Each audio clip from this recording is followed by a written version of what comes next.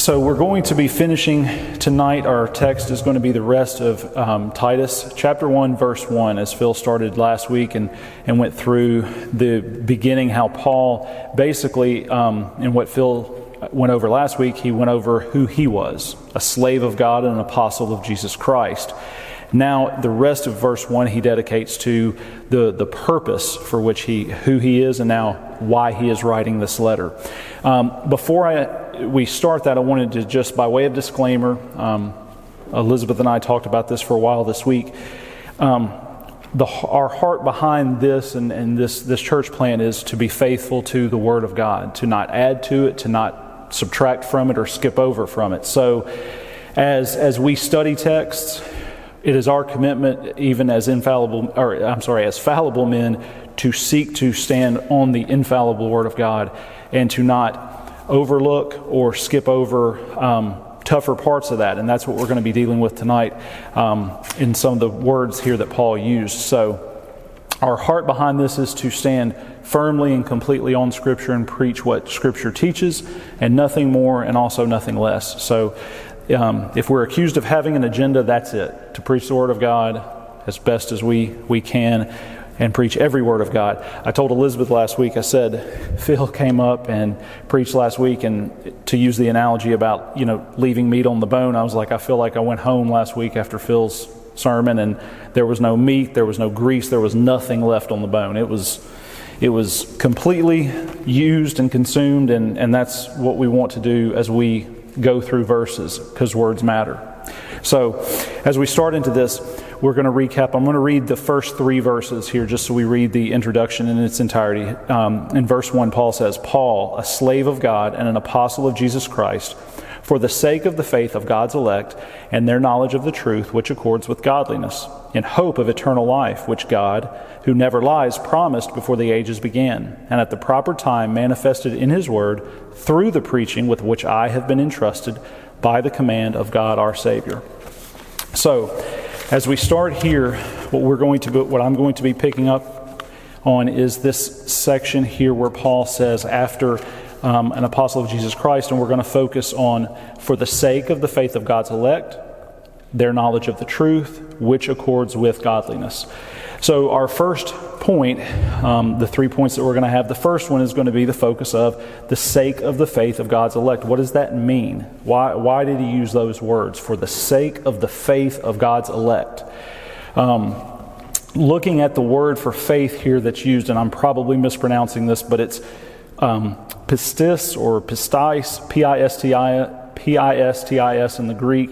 And studying this word, trying to get to the true heart to make sure the translation was accurate, the Greek definition for it is moral conviction, reliance particularly on Christ for salvation or redemption.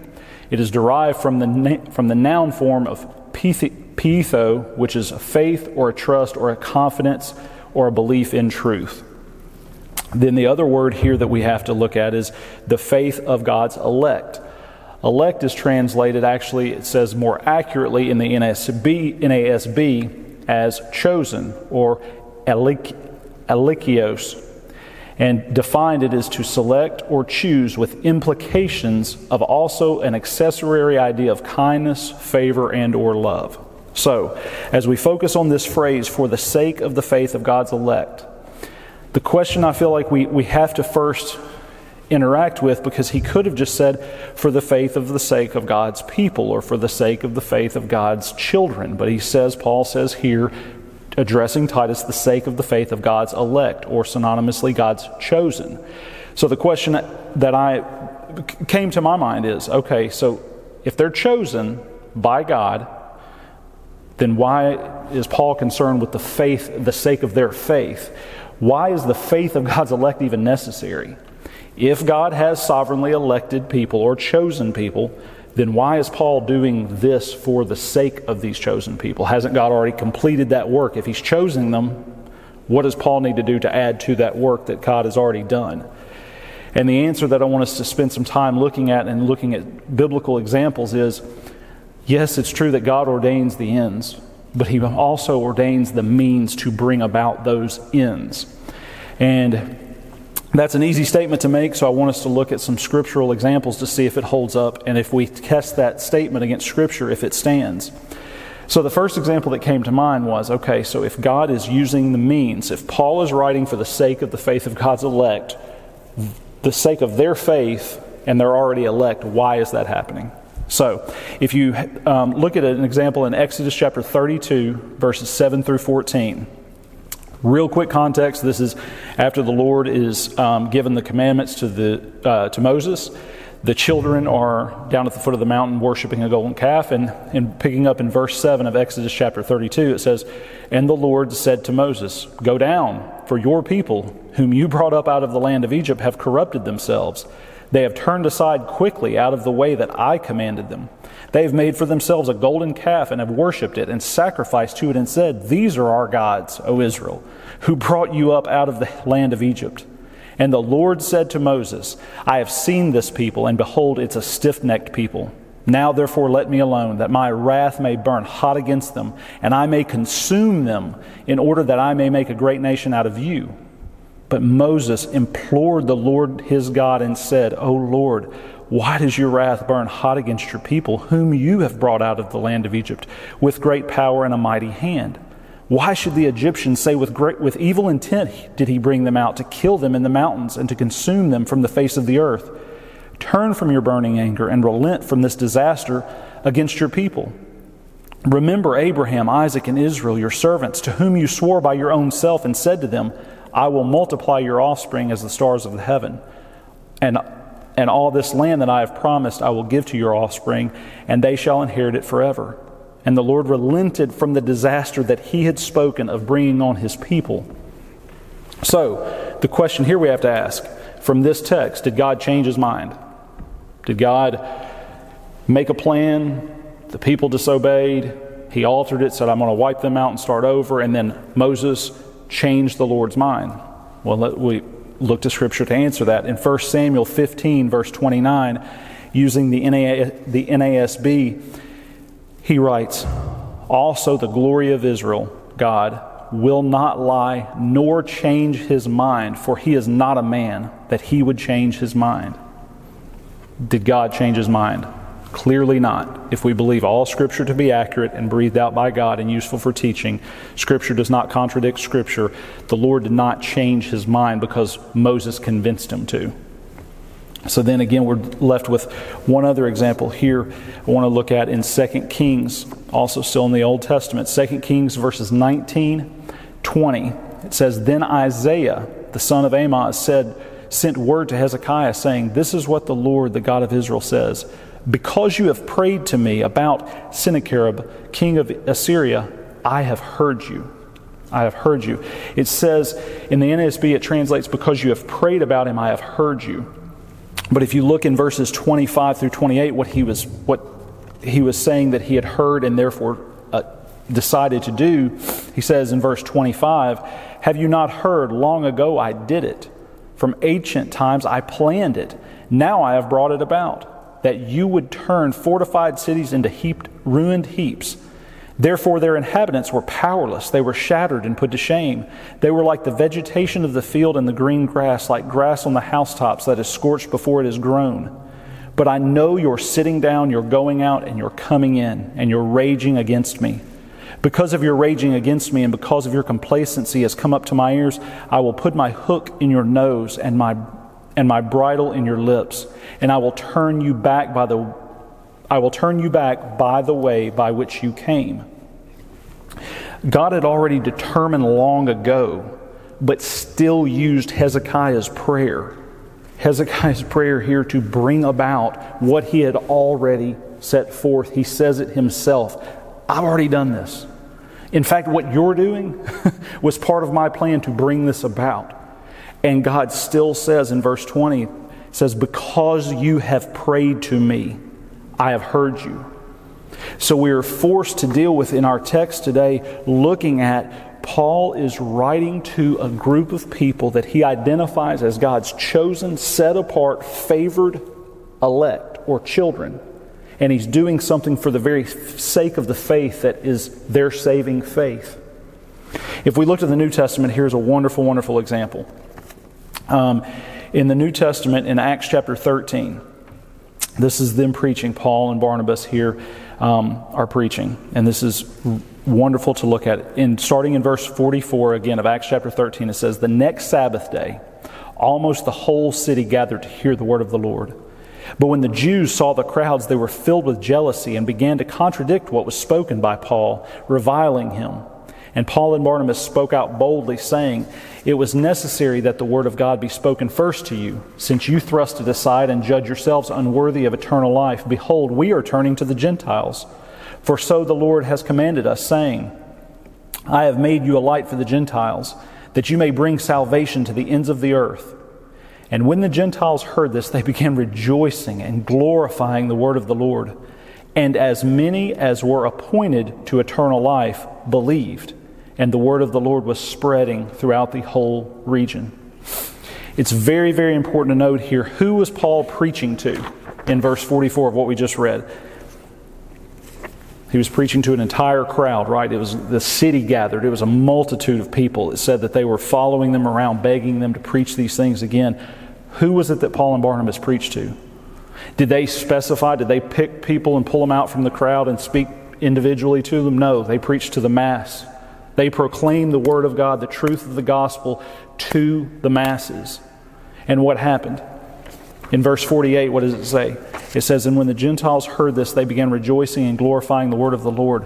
And as many as were appointed to eternal life believed." Going back to our text for today, we can see Paul doing something in an effort to bring about the faith of the very elect that God had already elected and was appointing to believe. It's a gracious and merciful thing that God grants the very means to bring about the ends that He has already ordained, and sees fit in His grace and sovereign wisdom to use fallen people to bring about these perfect plans. Those appointed believed. Appointed means in the Greek, it says it was tasso, T-A-S-S-O, to appoint or ordain to a position or to set apart. So again, if we look at what Paul is doing here, Paul is the same Paul that's writing our text today. He is preaching something to an entire mass that is only going to be believed by those who have been set apart to receive it in faith. But Paul's doing what he's commanded to do. He's preaching to that masses. He's preaching to the multitude. If we look at what we're preaching on in verse 3 of Titus 1, again, and Blake's going to preach on this, but just to touch on it real quickly as another example of this.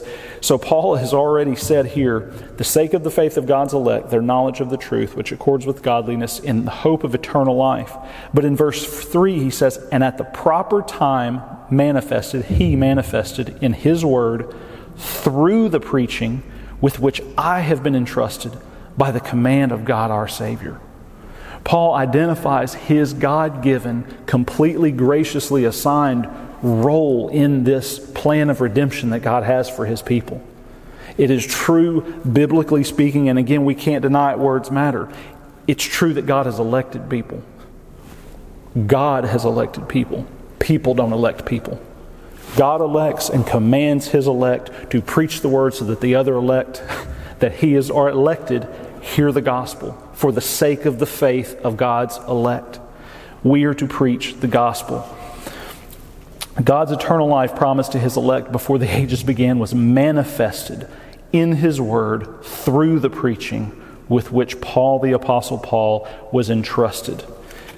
He was given the gospel for the sake of the faith of God's elect. Promise we didn't plan this, but he already read this earlier. Another example, Romans 10, 14 and 15. This is as wonderful a verse on this topic as I could think of. So Paul says, "How then will they call on Him whom they have not believed? And how are they to believe in Him of whom they have never heard? And how are they to hear without someone preaching? And how are they to preach unless they are sent? As it is written, how beautiful are the feet of those who preach the good news." The hearing of the gospel is God's sovereign. It is the means of God's sovereignty The hearing of the gospel is the means that God has sovereignly uses to bring about the saving faith of His elect, of His children. He's ordained it that way. And we have no more place to question that than we do why we were made the way we are. Who are we to answer back to God? This is the way God designed His world. He existed before time's eternal. He exists now. He's the same yesterday, today, and tomorrow. He has the right to do with His clay as He sees fit. And He has made us in His image to do these things and to bring about His perfect plans. We are called to share the gospel. We are not called to worry about who is the elect. We are called to proclaim the gospel of Jesus Christ. The gospel is what we need. I heard a pastor one time say he was visiting with his pastor who was on his deathbed. And he was asking him, how are you feeling? Are you... Just kind of the questions, I guess, that you would ask to someone dying. And he says, I just want to finish the race. And the pastor said, well, you are here. He said, I'm not. He said, as long as I'm here, my faith is ongoing. He said, the Lord's going to continue to endear me. I need the gospel as much today as I need the day my heart was changed. The gospel the reason that I am callous to the gospel is I don't preach the gospel to myself enough. If we're reminded of the truth of the gospel that God created us graciously, first of all, I think we're all happy we're here. We're all happy to be alive. Like Blake was talking about, we didn't deserve that. We didn't earn that. Not one of us did something to earn existence. God granted us that. He created us in His image to reflect His glory, and we have all trespassed against that. R.C. Sproul calls it cosmic treason. We have committed an eternal offense because we've offended an eternally holy being. And He is perfectly just to condemn each and every one of us to an eternity of repayment. A good example that I heard one time, my former pastor said, we think about this, he goes, because people will say, well, my sin's not that big. He said, think of it this way. He said, John, what would you do if you were sitting on your back porch and someone hopped your fence with a backpack on and he ran over the side of your fence, did something in the corner and jumped the fence and ran out? And so you may call the cops, you may yell at him, you may run. He's probably nothing, though, is ever going to happen to that person. That same person wearing the same backpack jumps the fence at the White House. He's not going to get out of the yard good before he's got Secret Service. He's going to go to jail for a very long time because they're going to examine his motives. And the point in that teaching is, it's not necessarily what we do, it's who we have offended. Our offense is eternally offensive because it's against our eternally holy Creator. And the only way we make that offense right is eternal judgment. And God is perfectly righteous to let every one of us face that. But praise God, the joy of the gospel, the good news of the gospel is He is merciful and He loved us, and that while we were still sinners, He sent His own Son, Christ, to live this life, tempted in every way as you and I are, but yet without sin. And we were talking about this. It said, if the wages of sin is death, it's interesting. Jesus would have lived physically forever. Death had no claim on Him. Death didn't have its we've got Him. The wages of sin is death. Jesus had no sin. His physical death was 100% voluntary because death had no claim on Him. And because of that substitutionary atonement, that payment, He has cleared the debt for all that repent and believe in Him and in His resurrection. And the resurrection is so important because it was God's seal of approval that, yes, this pays it. This is sufficient. I accept this on behalf of any that call upon the name of my Son. The gospel is our hope. Phil pointed out last week that slaves do not choose their masters, but are rather chosen by their master. Similarly, man does not elect anyone. God alone does this. As men and women, we are commanded to be His witnesses or His messengers. Like Phil said, we're not apostles anymore, that door's closed, but as far as messengers, we are to be Christ's witnesses, His messengers, His proclaimers on this earth to everyone. I love Vodi Bakum one time at a conference. He said, he had given a great speech and a woman stood up and asked him the question, very out of context and everything, but isn't it true, Vodi, that you subscribe to Reformed theology or election or predestination? He said, well, I'm not really sure what that has to do with our topic today. He said, she said, well, why would you spend so much time preaching the gospel to your children if they're just going to be elected anyway? He said, because I don't see floating E's above everyone's head. He said, if my children die and go to hell, it will not be because they didn't hear the gospel in my house over and over and over. It's a really easy way for us to give ourselves a pass, me being the worst one I would suspect in this room of preaching the gospel to people, when if we take that mindset of, well, it's going to happen anyway, it's just a way that we can lazily avoid our role, our commanded role to preach the gospel. Let God worry about the election and let us worry about doing what we've been told to do. For the sake of the faith is what we need to be focused on. The second part, going through our verse here, through our text, the second part is we're going to look at the knowledge of the truth. And this is big. The knowledge of the truth. Faith and knowledge. And we see this here because if we look at, again, how he ties this text together, for the sake of the faith of God's elect and their knowledge of the truth. Faith and knowledge must go hand in hand, and it's imperative. If our faith is not firmly rooted in the truth, then it will not last. For example, there are many, many different types of belief systems, religions, philosophies, all of this. And what separates saving faith from those other secular or worldly faiths? Truth. There's only one objective truth. It's truth which separates this, and this is what Paul's concerned with here, their knowledge of the truth. Not just that they were knowledgeable or philosophical or that they loved to think on things, but they were rooted in basing their knowledge and their doctrine on truth, and that their faith was based on the knowledge of truth. How can we know this truth then?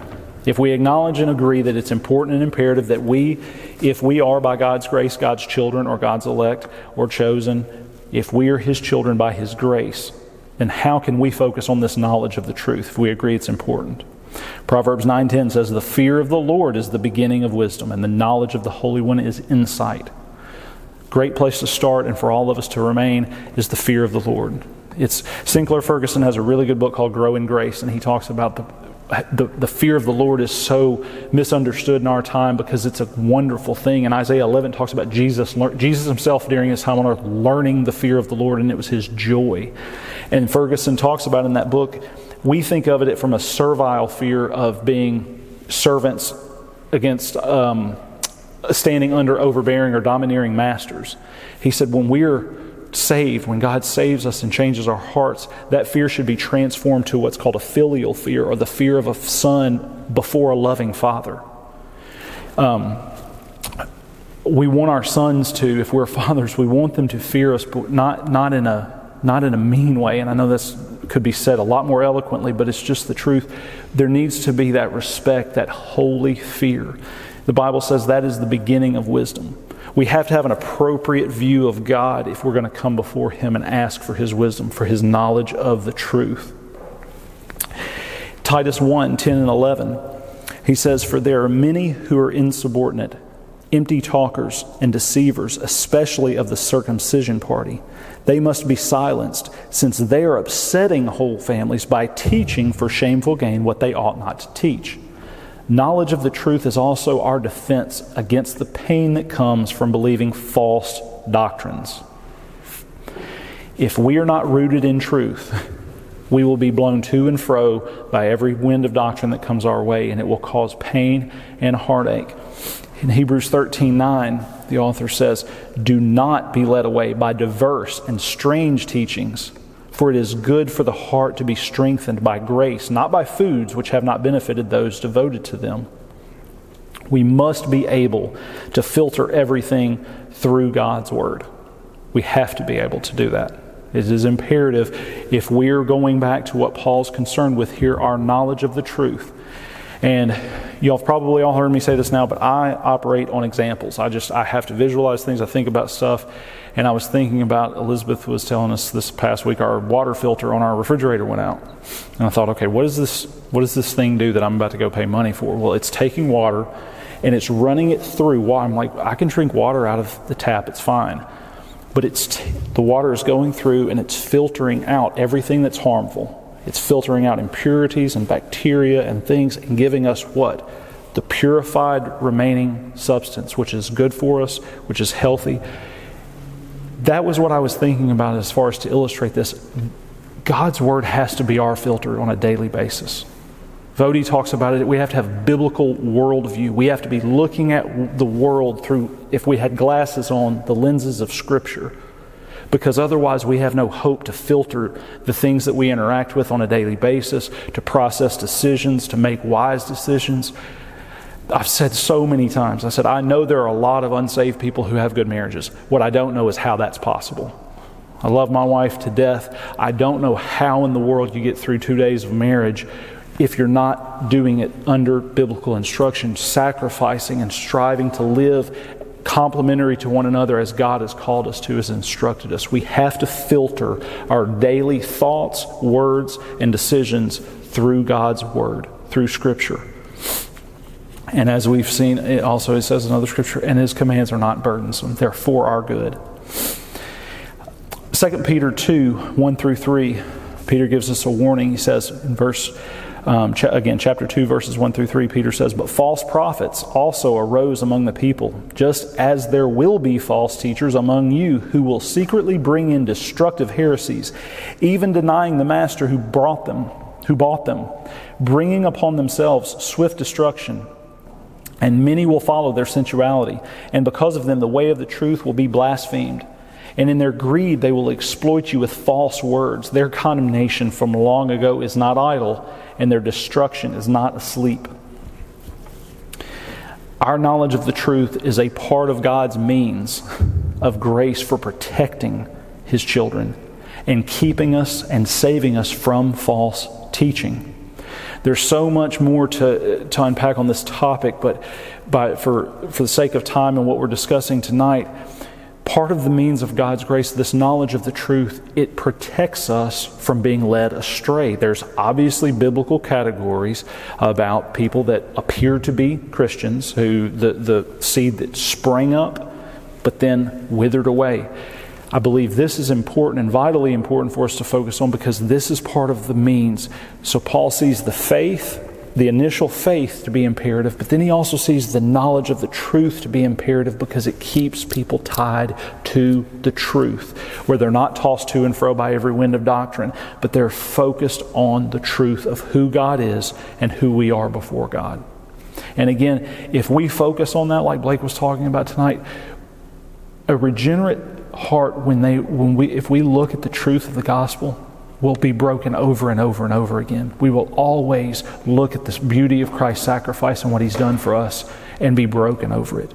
It is the quickest way for us as a discipline to basically humble our hearts before the Lord and be left with nothing but thanksgiving for why God would do these things for us. This knowledge of truth, though, is not an end in itself, and this is very, very key for us to focus on.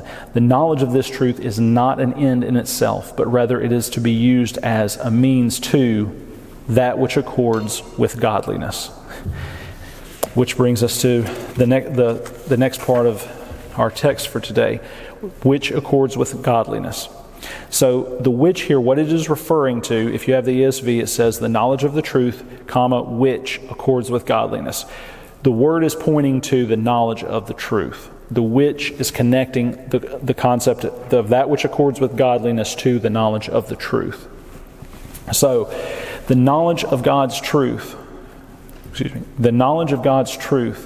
will provide and produce godly living in His people, in His true people. The knowledge of truth will produce godly living or godliness, fruit, different things we see referred to in the New Testament. Godly living, good works, godliness, the fruit of the Spirit. It is different in those that profess God, but then deny Him by their works. If we look down at the very end of chapter 1 of Titus, verses 15 and 16, talking about these Jewish leaders or the members of the circumcision party, he says, "To the pure all things are pure, but to the defiled and unbelieving nothing is pure, but both their minds and their consciences are defiled. They profess to know God, but they deny Him by their works. They are detestable, disobedient, unfit for any good work." And I think it's very important for us to really look at the language that Paul uses here and notice the language. He says, these people profess to know God. They're saying it right. But They what? Didn't say, but they invalidated. They said, but they deny him by their works. This is a very serious warning and a serious word of caution for us to understand that our actions can nullify our profession. Godliness not only should, but it must demonstrate our knowledge of the truth. It absolutely is imperative. In Matthew 23, verses 1 through 3, reading what Jesus said, it says, "Then Jesus said to the crowds and to his disciples, 'The scribes and the Pharisees sit on Moses' seat. So do and observe whatever they tell you, but not the works they do. For they preach, but do not practice.'" Now again, we have to see here that Christ is instructing people to do what the Pharisees say because they say it right. But in the context of what we just read from Titus here, I would submit that they denied him by their works. They are then detestable, disobedient, unfit for any good work. I think all descriptions of, I don't think anyone in this room wants to deny our faith, wants to be considered detestable, disobedient, or unfit for any good work. I thought about an example of this as we were talking, as I was looking at this text and going through this. And Elizabeth teased me because she said I do always use some type of movie analogy or so forth. But there's a television show I was watching, and the main character's sitting there with his friends, and they're all talking at lunch. And they're talking about this respected person in their field that's going to be coming to visit. And the main character's like, "Oh, what big deal, this guy. He's nothing special. Y'all are, star crazed," just kind of giving his buddies grief for revering this guy so highly. Well, after several minutes of this, the man walks in, and he walks over to the table and starts talking to the main character. Says, "I've been excited to meet you." He's like, "I can't wait to work with you." Well, the main character goes from harassing his three friends to starry-eyed, telling him how much he has always admired him and can't wait to work with him, and they're just all so thrilled that he's here. And they have this exchange. He walks off, and he turns around to sit back down with at his table with his friends, and they're all just kind of looking at him. And he says, "What? Y'all never seen a hypocrite before?" So it's a stupid analogy, but it's such a glaring example of how bad it looks when we preach something and then go do the exact opposite. And if we are not willing to turn around and say, "Yeah, this is me, I'm a hypocrite," which I don't think is any of our desire. I'm going to be a hypocrite enough when I'm trying not to be. We must take these things seriously. We must strive to have the knowledge of truth which accords with godly living. In Titus 2, verse 7, Paul is telling Titus here, what does he say to Titus? "Show yourself in all respects to be" what? "A model of good works. And in your teaching show integrity, dignity, and sound speech that cannot be condemned." Paul instructs Titus to be a model of good works. He is to model the good works that he has been clearly entrusted by Paul and obviously by God to teach the people. But he's not just taught to teach them. He's taught to teach them and then lead by example, not just instruction. It is supposed to be leading in a way that makes people want to follow his leadership, that he makes people want to imitate him. 1 Corinthians 11:1, Paul says, "Be imitators of me as I am of Christ." Phil said this over there while we were sitting there. He said we should never learn something and just let it die with us. If we learn something valuable, we should pass it on. Christ appeared to Paul, gave Paul commands, gave him instructions, gave him an assigned role in his plan that he had already worked out. And Paul ran the race, taught others, told them to do the same. He was teaching Titus here, you be a model for these Cretan Christians. You be a model for them. Don't let them accuse you of preaching and not doing. You be a model of good works. And by the way, in your teaching, show integrity and dignity and sound speech. He didn't value one over the other, but he saw them completely inseparable. If the knowledge is left for the knowledge's sake, it's going to do, we'll get into that in just a second. Paul is essentially instructing Titus to set the godly example for the Christians in Crete that he is responsible for teaching them. First Christ, then Paul, then Titus, then the Christians in Crete, then so many others and so many others. This godliness, partnered with the knowledge of truth, helps us also to avoid self-deceit. In James 1:22 through 25, James writes, "But be doers of the word and not hearers only, deceiving yourselves. For if anyone is a hearer of the word and not a doer, he is like a man who looks intently at his natural face in a mirror. For he looks at himself and goes away and at once forgets what he was like. But the one who looks into the perfect law, the law of liberty, and perseveres, being no hearer who forgets, but a doer who acts, he will be blessed in his doing. We hear the truth and then we must do good. This godliness or these good works are also good for us. God is so gracious to assign us work to do and then make it for our benefit also. It's for His glory, but we receive benefit from it. Look at what Paul says in Titus 3, verse 8. He has just recapped the gospel. So the saying is the gospel message. The saying is trustworthy, and I want you to insist on these things so that those who have believed in God may be careful to devote themselves to good works. These things are excellent and profitable for people. The knowledge of the truth ought to fuel us for godly living. If our hearts have truly been changed by the truth of who Christ is, we cannot sit constantly under the weight of it and not be fueled for godly living. Now, we're all going to make mistakes. Paul wasn't perfect. He didn't get it perfect on earth. We're not going to either. But I was talking to Paul about this. I said it's like shooting a bow and arrow. You may shoot 100 arrows and never hit the exact bullseye, but every time you're trying. And the harder you try and the more time you put into it, the more you keep it more close to the bullseye than you once were. Our goal every day should be to decrease that Christ may increase in us. This is also, and I thought this was really, really a cool counter, or the opposite of this. The opposite of this godly living is not just secular living, it's unfruitfulness. Look at what Paul says in verse 14 of Titus as he's giving him his final parting words. He says, and let our people, obviously he's referring to Christians, let Christians learn to devote themselves to good work, so it is to help cases of urgent need. He could have said urgent need and been done with it, but he says, and not be unfruitful.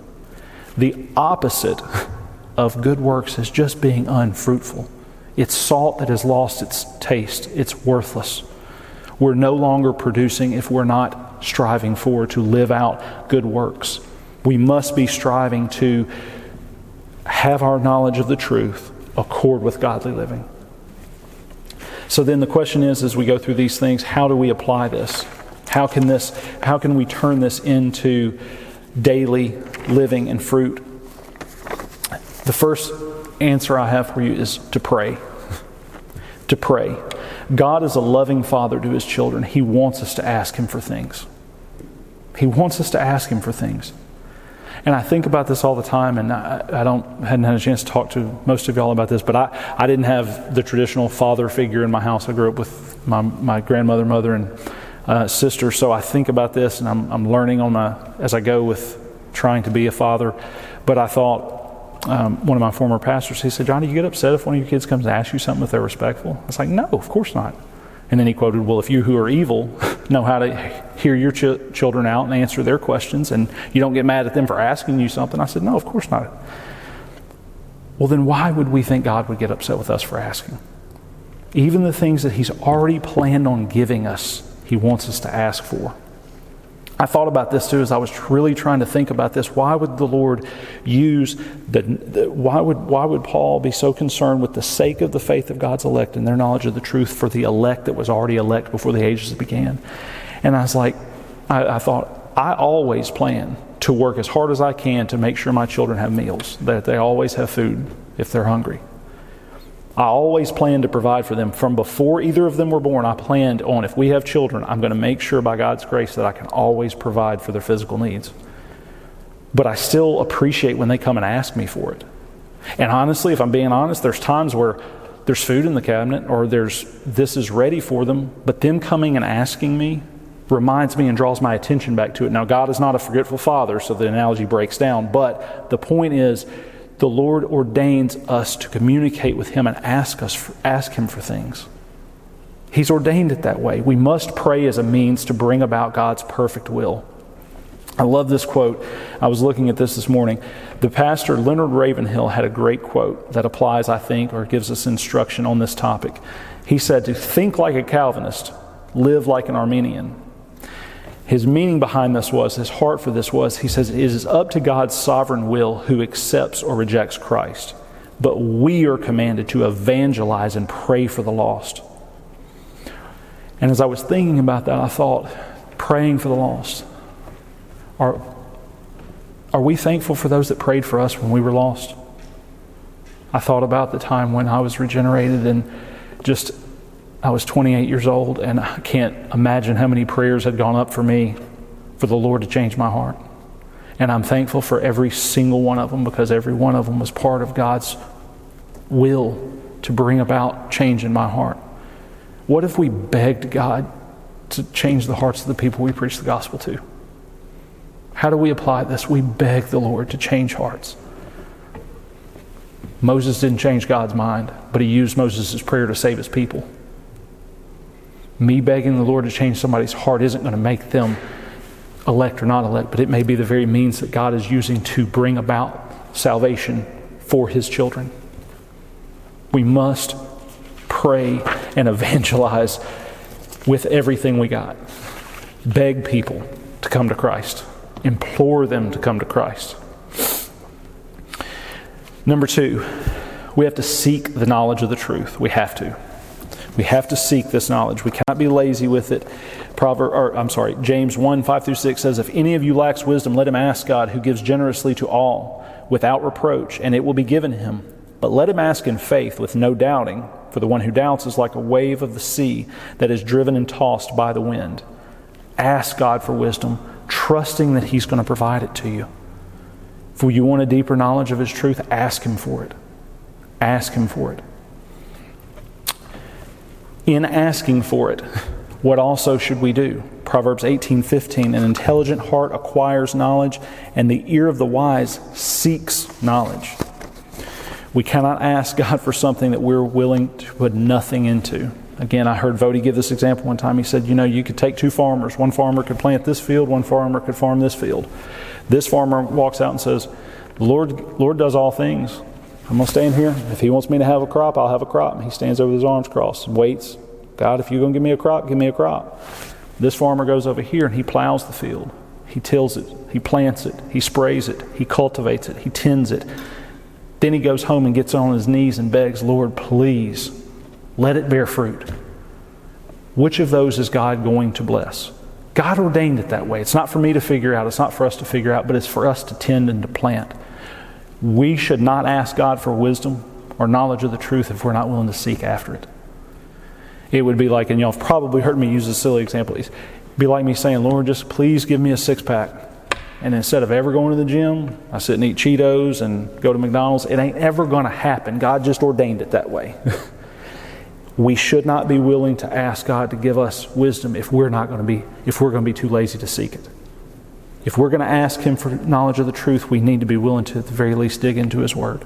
Proverbs 16:16 says, how much better is it to get wisdom than gold? To get understanding is to be chosen rather than silver. We're to value wisdom and understanding, and I think about that all the time. What if I truly valued wisdom more than silver or gold? We all work hard at our jobs. We all want to make a good living. We all want to do good things with the provision God gives us. I wish I sought wisdom as much as I seek success in my job and success in other things. But we're to value wisdom and understanding. We must also always be aware of the pitfall of pride as the Lord gives us a deeper knowledge of Him. We must always be aware of this. In 1 Corinthians 8:1, the NASB, I looked this up because I wanted to see their translation of it also. Paul says, now concerning food sacrificed to idols, we know that we all have knowledge. Knowledge makes one conceited, but love edifies people. The NASB translates this. I believe in the ESV it says knowledge puffs up. The NASB says knowledge makes conceited. This is a great example or reminder of how deep our depravity runs. Life-giving, God-provided, wonderful knowledge in the hands of sinful man makes us arrogant.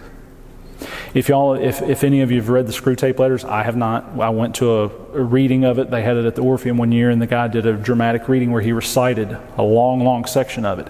And it is stuck in my memory ever since he did it. He's talking about If you're familiar with that, it's the demon that's appealing to his, I believe he was the uncle demon that was teaching him how to basically torment Christians. And he's reporting back to him. He says, "Oh, it's bad." He goes, "He's even developed a true sense of humility." The superior, the veteran demon said, "Have you brought it to his attention?" That's what we do. That's what even in our sinful flesh we still struggle with as Christians. Man, look how humble I'm getting. This knowledge that we have to beg God for, if we are not careful, will puff us up and make us absolutely Pharisaical. That we're saying all the right things and we forget to do any one of them. How then do we ever hope to balance this receiving of God's wonderful truth and avoiding arrogance? 1 Corinthians 4:7 is a verse that is one that I need every single day, and it so applies in so many different areas. Paul says in 1 Corinthians 4 verses 7, "For who sees anything different in you? What do you have that you did not receive? If then you received it, why do you boast as if though you did not receive it?" The farmer in our analogy over here that plants and has a perfect crop, if he boasts in it, why? Did he make those seeds germinate? Did he make them grow? No. He did what God ordained for him to do as his role as man, and he was completely, whether he acknowledges it, admits it, or ever gives God thanks, he was completely dependent on God's grace to bless it and make it fruitful. Paul did this for the sake of the faith of God's elect and their knowledge of the truth, which accords with godliness, because God gives us His Holy Spirit to enlighten our minds to the knowledge of the truth and to sanctify us and make us look more like Christ. This is an excellent verse for our everyday living to combat the sin of arrogance. Everything we have, we've received. Why would we ever so arrogantly act as if we've not received it? All good gifts are from God. James 1:17, all good gifts are from the Father above.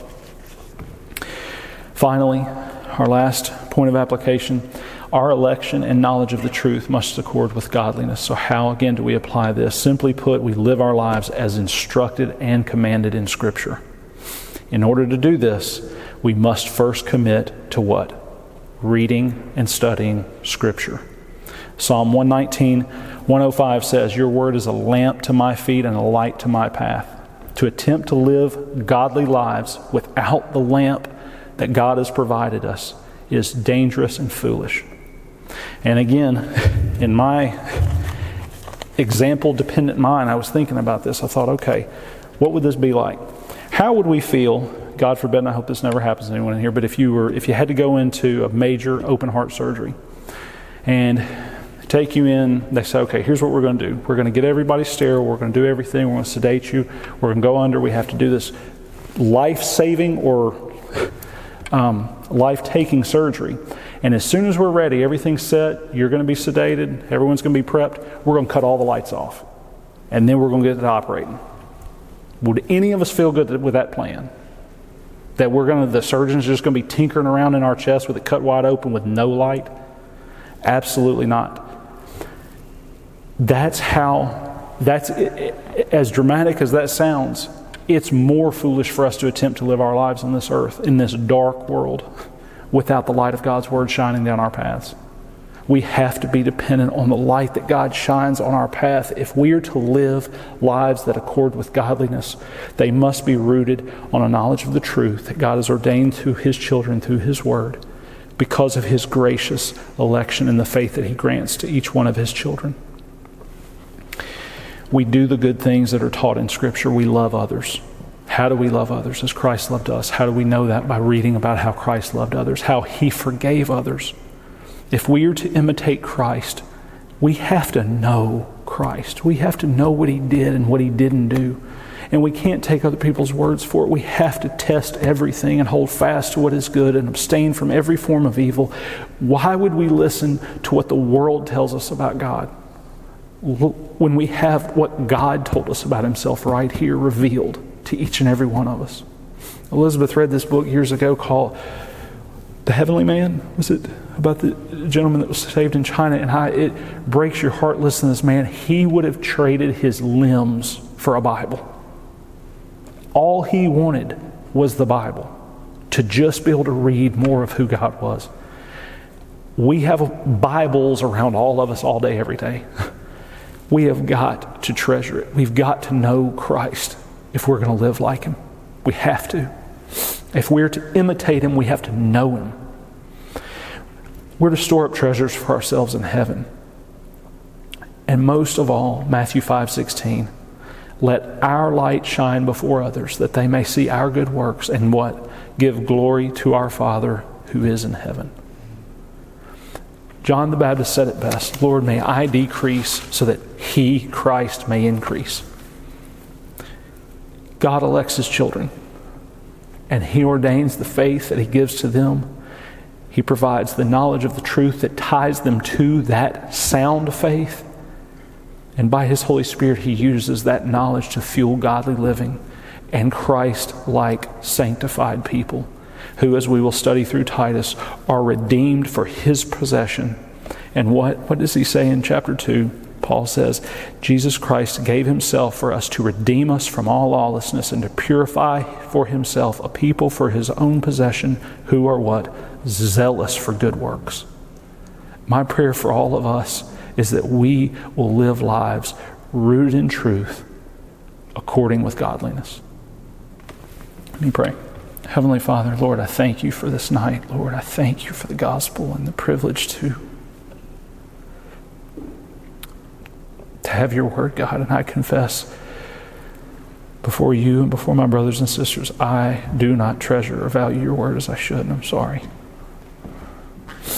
I thank You that all that I lack, Christ supplies and provides for, Father. And I just pray for every brother and sister here, Lord, that You would draw us closer to You and let Your word be living and active in us, God. May it be a seed planted deeply in our hearts, Lord, and may it spring forth and bear much fruit in keeping with repentance. Thank You for this night. Be glorified in us. Make us look more like You and forgive us for where we fail You, please, Father. In Christ's name, amen.